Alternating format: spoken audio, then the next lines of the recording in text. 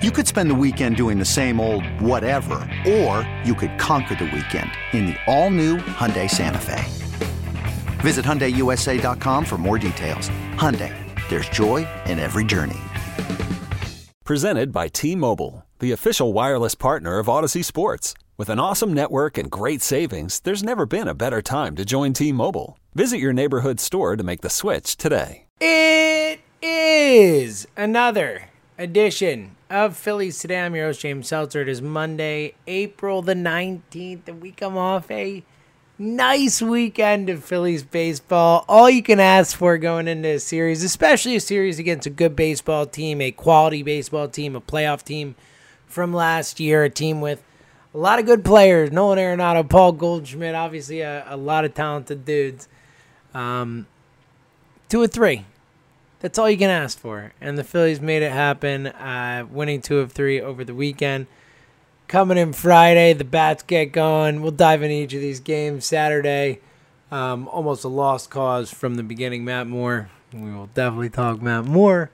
And then Sunday, of course, the Aaron Nola masterpiece. Just the signature outing of his career. You know, Aaron Nola, been waiting for that complete game for such a long time, had talked about it, and when asked about last year, the 7-inning complete game, would he feel like that was a complete game? And he's like, no, it wouldn't feel like a real complete game to me.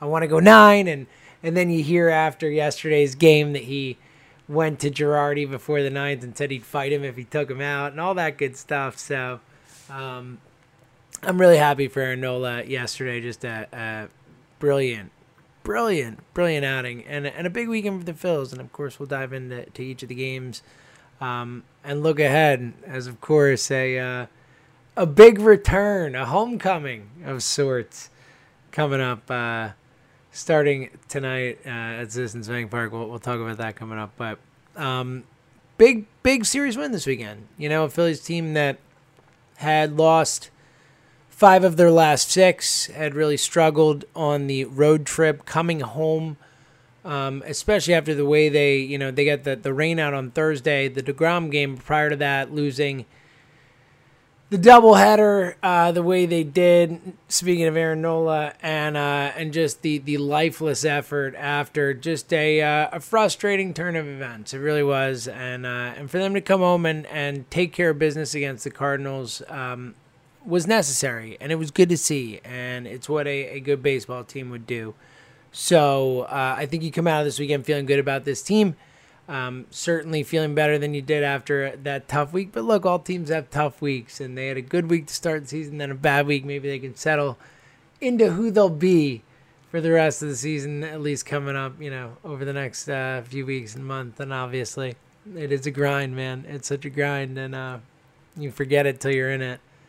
And we'll look at the standings later just to kind of show what a grind it is. Let's put it this way. If you haven't looked at the Major League Baseball standings, I'll just say that I would wager to guess that the standings as they look today will not look like they look at the end of the season, but we'll get to that later. But look, Phillies avoid going under 500.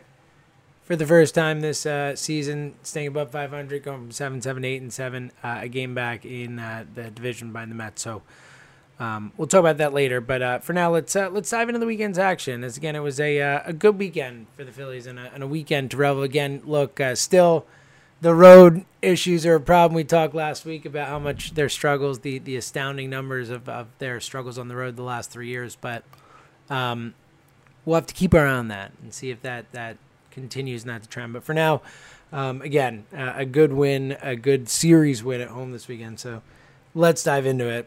Obviously, going back to Friday night, a nice 9-2 win.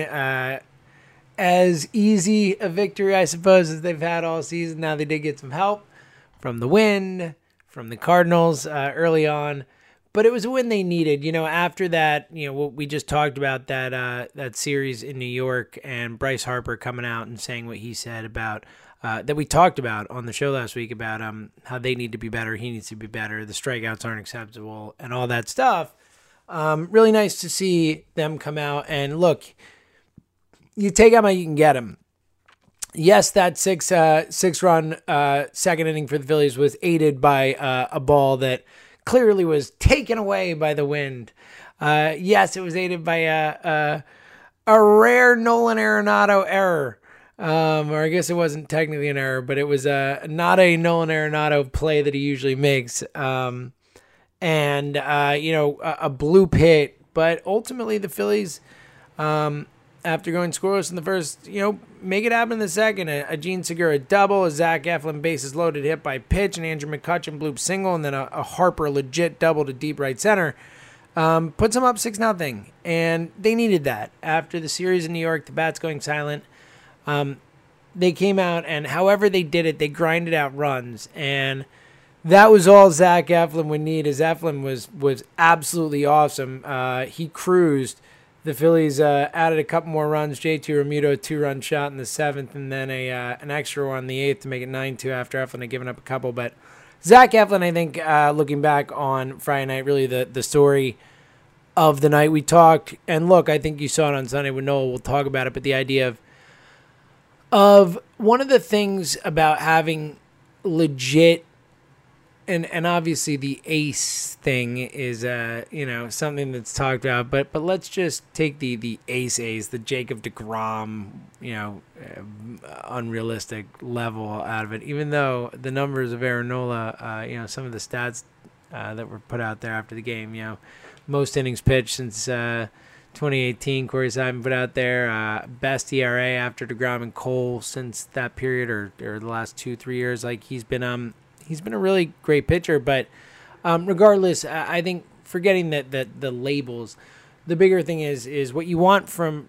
having really good pitchers at the top of your rotation. What you get from those guys is the slump busters, the streak busters, the guys that don't allow you to go on prolonged periods of sustained failure. You know what I mean? Like obviously, eventually your bats have to hit, and all you have to put up runs. But when you have guys go out in this spot like Zach Eflin did, and granted they put up some runs for him, but the Phillies needed this game. Coming off of that Mets series, coming home, they needed this game in a big way. They needed to win the series, but this game in particular. Avoiding a slide, especially with Matt Moore the next night on the hill, they needed it, and Eflin was awesome. He really was awesome. 7 innings, 2 earned, 6 strikeouts, no walks, 6 hits. So less than a base runner per inning. 6 strikeouts. The ball was moving. He was nasty. He faltered in the 8th. Girardi brought him back out for the 8th, and I didn't have a problem with the pitch count, but wasn't able to get any outs in the 8th ultimately. The Phillies shut it down. Connor Brogdon brought in there. I thought it might have been kind of a waste. Didn't come back to bite him, but I didn't think Brogdon needed to come in a 8-2 game at that point there, but they get the outs. Brandon Kintzler gets the out. They end up winning the game 9-2, an easy one. The bat showed up, like I said, and again, Eflin was awesome. And 2 out of 3 starts this year, Eflin's been great. And the other one, he struggled early, but then really settled in and wasn't able to close out. I think Eflin still has some issues closing games out, and we've seen him in the past get in more of a groove and throw some complete games and all that type of stuff. So. I certainly am. I'm sure he can get there, but right now, a little bit just finishing out. But obviously, didn't matter as much when at the time you're up 8-0 or. So I think that certainly helps. Either way, it was a big win for the team, and Eflin showed up when they needed him to, and it was exciting to see because they needed it. They really did. And Mickey Moniak makes his debut that night. Wasn't a great weekend for making the plate, though. He did in this game, and Harper too. Harper had a couple bombs. One that was for sure a home run on a normal, non-windy night. The wind definitely stopped at least one Harper homer, maybe 2. And Mick, it looked like one that certainly had a shot to get out that didn't. But on the whole, a tough weekend for Mick. But he's still 22, just coming up. Give him a chance. Certainly not concerned. Though the numbers of Philly center fielder, people were tweeting out all weekend, hasn't gotten a hit since April 6th. Any player at that position. So between Hazley Quinn and Miggy, that's Not good. I think we just say that. We're not going to rant about the center fielder tonight because the Phillies won 2 of 3. And look, Mick played good defensively and had some good at-bats. Yesterday wasn't a great day for him offensively, but played good defense. And, that's more than Roman Quinn could say, too. And certainly more than Adam Hazley could have said, too. So, Mick gets a debut. Nice to see. All right, so Friday, that's a nice win. You're feeling good. You're a game above 500. We come back Saturday, and you just say, please just not let Matt Moore be terrible today. That's all we need. We have a real chance to win this game if Matt Moore could just not be terrible. And unfortunately, Matt Moore was terrible. Matt Moore, I don't know how many more starts you can give this guy in the rotation. Doesn't give you a chance to win on a nightly basis. Matt Moore, 2 2/3 innings, 6 runs, 5 earned, 5 walks, 4 hits, allowed 2 home runs, was just awful. Matt Moore was awful. Again, only 2 2/3 innings. Look, we've seen nothing but bad from Matt Moore so far. Nothing but bad, And I know it's only been 3 starts, but I don't know how many more times you can roll him out there and continue the experiment. I mean, you can't give away games. This is as Bryce Harper's talked about and talked about there, like that you can't afford to give away games in this division. You can't afford to not show up because this division is so competitive and so good top to bottom that you really can't afford it. And yes, look, I know that as of right this moment, if I had to bet on, all right, Matt Moore's out of the rotation, who's in it? Wash my mouth out with soap, but it would be Vinny Velasquez, but we'll see. Ranger Suarez in the minors. Maybe he can build it back up. He was hurt before. Spencer Howard, who knows where they're at with him. Trade, sign someone. I mean, I don't know if anything can be worse than Matt Moore. Vinny, maybe the only thing, I guess. I don't know. But Matt Moore's awful. And 1, 2, 3 more starts like this, I don't think you can keep doing it. I really don't. He lost in the game. And look, JoJo came in after that, and he looked awful too, gave up 3 runs, velocity down for JoJo. That's a concern, something to keep an eye on. JoJo hasn't looked great since coming up, but I do believe in JoJo. I believe in the talent, but obviously has not looked great since coming up. Had the bad outing in the Mets game, not covering first on that Hoskins play, which was a brain fart or a effort issue. Either way, it was not ideal, and really struggled on Saturday night. Ultimately, the Phillies unable to claw their way back. Felt like they, kind of were fighting. They get up early 1-0 in the first. It really looked like they had a chance to get more, but couldn't score on Bohm's single. Then in the third, Yadier Molina, the ageless wonder, a 3-run bomb, made it 3-1. Then it was 4-1 on a DeYoung homer, 5-1, 6-1. Then it felt like the Phillies were going to claw back there. They get a couple in the third, and it felt like they could add more. But it's 6-3 then. And then the Phillies, it just got pushed away again. Nolan Arenado, a 2-run shot, made 8-3. And then it was 9-3, and the Phillies will score one more. And they had a couple shots where they had some, runners on with opportunities and just couldn't convert. One of those games where, it didn't feel like they were going to win, don't get me wrong. But it definitely didn't feel like the Phillies were completely out of it offensively. Like, it felt like they had some semblance of a chance, but the pitching just couldn't keep it together. So still 13 strikeouts for the Phils. That's obviously way too many, especially against a,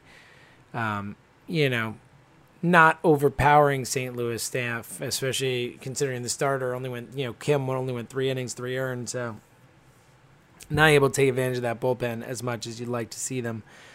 But ultimately, this one comes back on the pitching, comes back on Matt Moore without question, for sure. And Matt Moore's bad. There's no other way to talk about it. He is a real problem. Also, I forgot to mention, heading into this game, Bryce Harper was out with a back tightness. And a little scary because Harper obviously has had the back issues for a little while now, and they were pretty bad from everything we've heard last year at times. So you're concerned, obviously, you feel better after what we'll get to in a minute talking about Sunday's game. Harper was awesome. And he crushing the ball on Friday, even though he didn't have more than a double to show for it. He should have.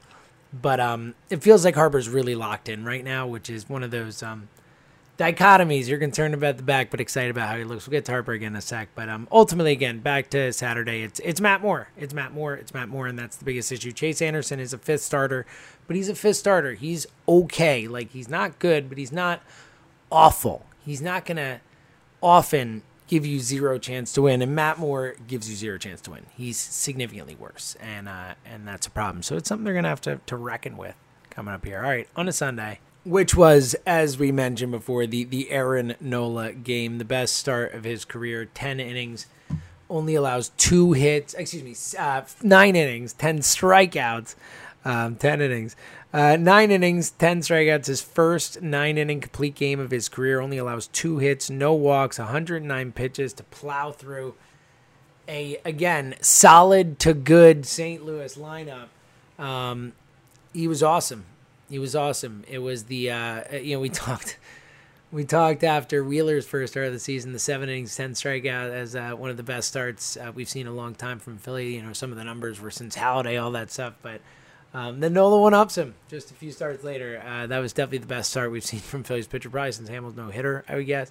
That was on the road, not since Bank Park, but or at least, maybe there's one other Vinny's start, maybe, funny enough, that 16 strikeout. But Nola was amazing. He was amazing. He really was. And again, in a situation like we just talked about where they needed that win on Friday, they got it, but then get pummeled on Saturday thanks to Matt Moore. They needed this one on Sunday. Avoid going under 500 at home.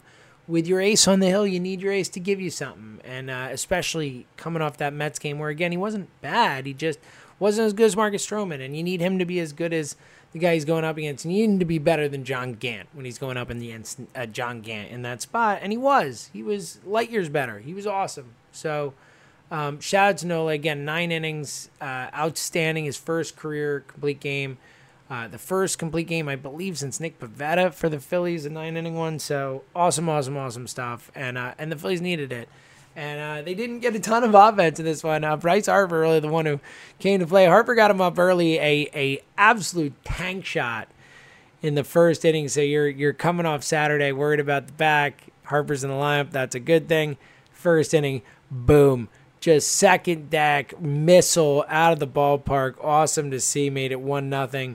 And then the Phillies would add another run in the fifth on Alec Boehm's sacrifice fly, which it felt like they had a chance to get more there too, but weren't able to convert. But ultimately, only 6 hits on the day. Harper had 3 of them. Harper goes 3 for 3 with a single, double, a homer. The double, also a really nice piece of hitting too. Just went with the pitch and went opposite field with it, kind of just slapped it down the line and ended up being a double, helped score a run there. Hoskins would score after that, so it was a big hit. In the game, again, only 2 runs scored.